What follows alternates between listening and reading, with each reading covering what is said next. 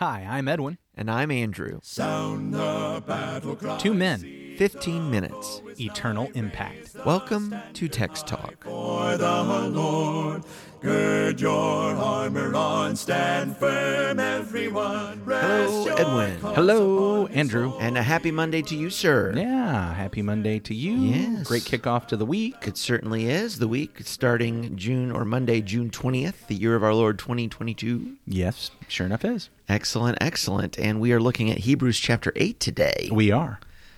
Even if I wrote it incorrectly in the show notes, which does happen at times, today is Hebrews chapter 8. Well, very good. We're looking forward to that. In fact, you want me to just go ahead and jump in and kick off with the first 2 verses here from the English Standard Version? I say let's hit it hard. Here we go. Hebrews chapter 8, verses 1 and 2. Now, the point in what we are saying is this. We have such a high priest, one who is seated at the right hand of the throne of the majesty in heaven, a minister in the holy places, in the true tent that the Lord set up, not man. So as we begin Hebrew 8, and some of the reading this week is a little dense. I thought we're going to take it piece by piece. Sure. But as we have this chapter break, he is referencing, I guess, what it's been leading up to here, and all of this high priest talk in the previous chapter. This is the main point. We have such a high priest, right? He's been talking about the priest according to the order of Melchizedek. That's right. And that comes from Psalm 110. Okay. In Psalm 110, as he quoted earlier, verse 4, the Lord has sworn and will not change his mind. You are a priest forever after the order of Melchizedek. Okay. And he has, for the last couple of chapters, been bringing up this idea of the kind of priest that Jesus is, not after the order of Aaron, not after Levitical system of priesthood, but after the order of Melchizedek. Yeah, and we spent some time talking about the significance of that, of the idea of being a king of Salem or of peace. Righteousness goes along with Melchizedek. With his name, yeah, And absolutely. so here he is, the type or the shadow of the substance that is Christ, the fullness that is Jesus Christ. Do you know who the first person in the Bible, if you started in Genesis 1 and just started reading, do you know who is the first person who is called a priest as you go through the reading? Oh, no. Melchizedek. Really? Yeah, absolutely. I think an argument can be Well, made. I guess that makes sense, really. I think an argument can be made as we walk through the sum total of Scripture, as we look at various things that are said, that Adam is pictured as a kind of priest in the sanctuary of God. I think that argument can be made, but he's not called a priest. That word's not used. The first one that is specifically called a priest of God is Melchizedek. Now, that doesn't mean that his order is supreme just because it was first, but I do think that it is fascinating to recognize that what Psalm 110 does is goes back before the law. Well, now we recognized in some previous chapters that Psalm 110 is written after the law, Right. later than the law. Right. They're using law not in the sense of the entire Old Testament, as sometimes it is, but as reference to the Torah, Right. and the direction of the law that came through Moses to Israel. So Psalm 110 is written after the law, later than the law, but it actually goes back to a time before the law was given, and says, look, there were priests before there were Aaronic priests. Yeah. Before there were Levites, there were priests. And here is the system of priest, and Jesus is going back to that. I think, though, he does talk about that this is a greater priesthood. Part of the evidence is Abraham pays his tithes to Melchizedek. The lesser honors the greater. Yes, Melchizedek was certainly more honorable than Abraham, and so he pays his tithes. He is blessed. The greater blesses the lesser. That's one of the other arguments that the Hebrew writer makes. So certainly Melchizedek at that time was considered to be greater than Abraham. And then there's that kind of play on words that he uses to talk about even the Levites would have been in the loins or in the Yes. seed of Abraham. Why And so yes. after a manner of speaking, even Levi offered tithes to tithes, Melchizedek. I do want to point out that our Hebrew author demonstrates that he is using a figure of speech. He is not establishing a principle that says, oh, now we know everything a person does, those who are his offspring have done that in him as well. I see. It's not here's this rule, it's not doctrinal thesis. He says, as a manner of speaking, we could look at it this way, And he's pointing out that he's, Yeah. not establishing some kind of rule for Bible study I or gotcha. rule for human nature. And so, look, Well, the that's a reason good I'm point. pointing that out is because some folks want to go to that passage and say, oh, see, when Adam sinned, we were all Yeah. in Adam, and so we all sinned in Adam. It's just not true. Right. And in fact, if that were the rule, Mm-hmm. then if my father became a Christian and was a disciple before I was born, then I've been baptized in my father. Now, nobody says that. Right, So right. it's not even a rule that people apply consistently when they try to make it a rule. But the Hebrews author is not making that a human nature rule. He says, Yeah. as a manner of speaking. Yet Jesus, of course, is also superior Correct. to Abraham. He's actually even superior to Melchizedek. Yes. Because he is the ultimate that Melchizedek was pointing Pointing towards. to He the was- substance is Christ. and The substance Melchizedek is was the Christ. shadow. So, Yes. yeah, I think that's helpful just to kind of bring us up to speed when he says, hey, we have such a high priest. But he's going to go on to teach us and tell us more about this high priest because where's our high priest now? What's he doing now? And he answers that question by going back to Psalm 110. In Psalm 110 in verse 1, it says, the Lord Yahweh says to Adonai, Yahweh says to my Lord, sit at my right hand until I make your enemies your footstool. The Hebrew author had quoted Psalm 110 and these other places. Now he's just making an allusion. He is alluding to where this began. He says, if Jesus is a priest after the order of Melchizedek, well, we know what it says in that psalm about this priest. He is sitting at the right hand of God, and that is where our priest is. He is sitting at the right hand of God. Now that reminds me, I love the way the end of the Gospel of Mark, at the end of the Gospel of Mark, where we are told, of course, of the Lord's resurrection, and he sends out his apostles to go and preach the gospel. And he that believes and is baptized shall be saved, he that believes not shall be condemned. But in Mark chapter 16 and verse 19, so then after the Lord had spoken to them, he was received up into heaven and sat down at the right hand of God. And they went out and preached everywhere, the Lord working with them and confirming the word through the accompanying signs. Amen. We're told, it's recorded there, that Jesus has ascended, that he has sat down at the right hand of God. So this is a gospel fact, as well as the fulfillment of this prophecy and type about Melchizedek. But this is where Jesus goes. And I see some of the beauty of this in Hebrews 8 is explaining the fullness of that.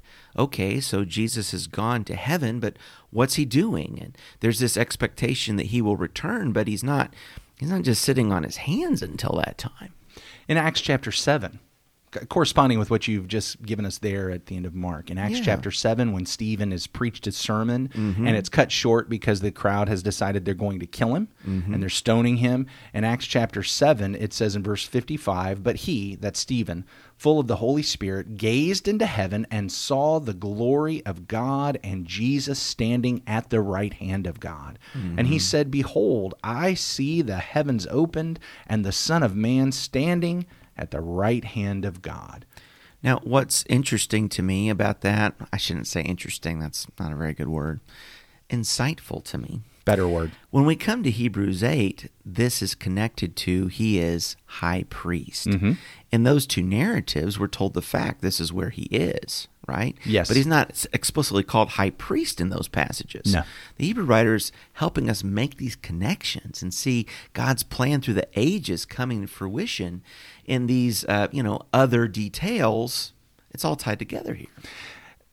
What I find insightful in Hebrews 8 is that he points out that when he says this promise made to the Son, he views Psalm 110 as written to the Son. He pulls out the promise that you are a priest forever according to Melchizedek. He says, now the rest of the psalm is essentially about the Son also. So if we go, even the parts that he didn't quote. Yeah. So if we go back to Psalm 110, the Lord says to my Lord, sit at my right hand until I make your enemies your footstool. The Lord sends forth from Zion your mighty scepter. Rule in the midst of your enemies. Your people will offer themselves freely on the day of your power in holy garments. From the womb of the morning, the dew of your youth will be yours. The Lord has sworn and will not change his mind. You are a priest forever after the order of Melchizedek. The Lord is at your right hand.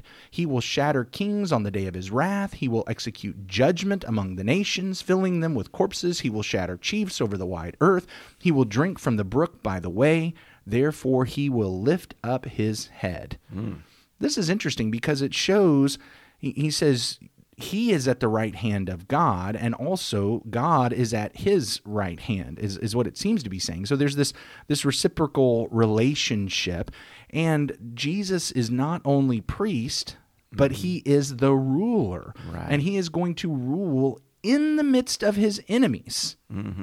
But his people will offer themselves freely. So there are going to be those who align with this priest king, and there are those who oppose this priest king. And all of this fits in what we're seeing in Hebrews and why our author is writing this entire letter anyway. Well, and as you continued reading there in Psalm 110, the way he rules is a picture of judgment as well. I mean, that's some really tough imagery about how he's going to exercise rule and judgment against his enemies. Well, I guess here in Hebrews, he's going to spend more time, I think right now, just emphasizing the sacrifice and what the high priest has done for a salvation of people. But we must never forget that there is the judgment for those who forsake him or fall away from him. And that is in Hebrews as well. I mean, this letter is very much a warning to Christians at a crossroads. Don't draw back, don't fall away, don't give up faith. And part of that is a living God, a fire, and the way that Messiah rules. I believe the reason our Hebrew author has accepted Psalm 110 as a psalm written to the Son is this connection about Zion. The Lord sends forth from Zion your mighty scepter. Remember Psalm 2, which the Hebrew author has also quoted and attributed to the Son, because Psalm 2 specifically says it's about the Son. But here's Psalm 2. Why do the nations rage and the peoples plot in vain? The kings of the earth set themselves and the rulers take counsel together against the Lord and against his anointed, saying, let us burst their bonds apart and cast away their cords from us.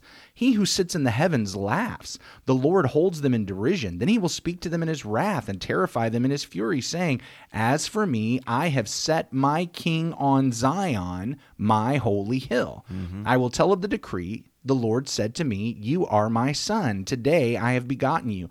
Ask of me, and I will make the nations your heritage, and the ends of the earth your possession. You shall break them with a rod of iron, and dash them in pieces like a potter's vessel. Now therefore, O kings, be wise, be warned, O rulers of the earth, serve the Lord with fear, and rejoice with trembling. Kiss the Son, lest he be angry, and you perish in the way, for his wrath is quickly kindled. Blessed are all who take refuge in him. Just recognize the connections and how just a couple of weeks ago we talked about fleeing for refuge to the Son. Yeah. He's saying, blessed are those who take refuge in him. He is my king on Zion that I have established. Here is this high priest Melchizedek who is in Zion, who is going to rule in the midst of his enemies. There's going to be judgment. All of this ties together to tell this original audience, do not leave Jesus. He's the priest. He's the king. He's the Son. He's the anointed. You need to kiss him. You need to worship him. You need to submit and surrender and flee to him for refuge. Well, and even as you read that, I made another connection that I missed before, and that is that here is this king enthroned on Zion, right? That's where the priests worked. That's where the temple stood on Mount Zion, but that wasn't where the throne was. That wasn't the palace in old-time Israel. Now you've got a king in Zion. Now you've got a king up on the Temple Mount, a priest and a king. And actually, we also hear that while he is on Zion and he is at the right hand of God and he's ruling in the midst, he's not actually on earth. Yeah. Which tells us the Zion, in fact, we're going to find this we're going to in find just in a couple of Hebrews. chapters. But the Zion here is that spiritual Zion. We're not looking for a king to reign from Jerusalem on earth. He's already reigning on Mount Zion, God's holy hill.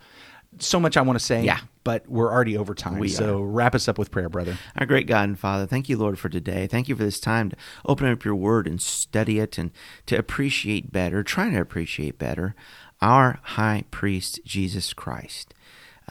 what an amazing thing it is to see these connections in your word, a scripture in Genesis, a psalm, and Father, how you are tying it all together to show us the greatness of Christ. We pray, Father, that we might live faithfully in light of our high priest, our mediator, Jesus Christ, and for your glory this day. In his name we pray. Amen. Amen. Thanks for talking about the text with us today.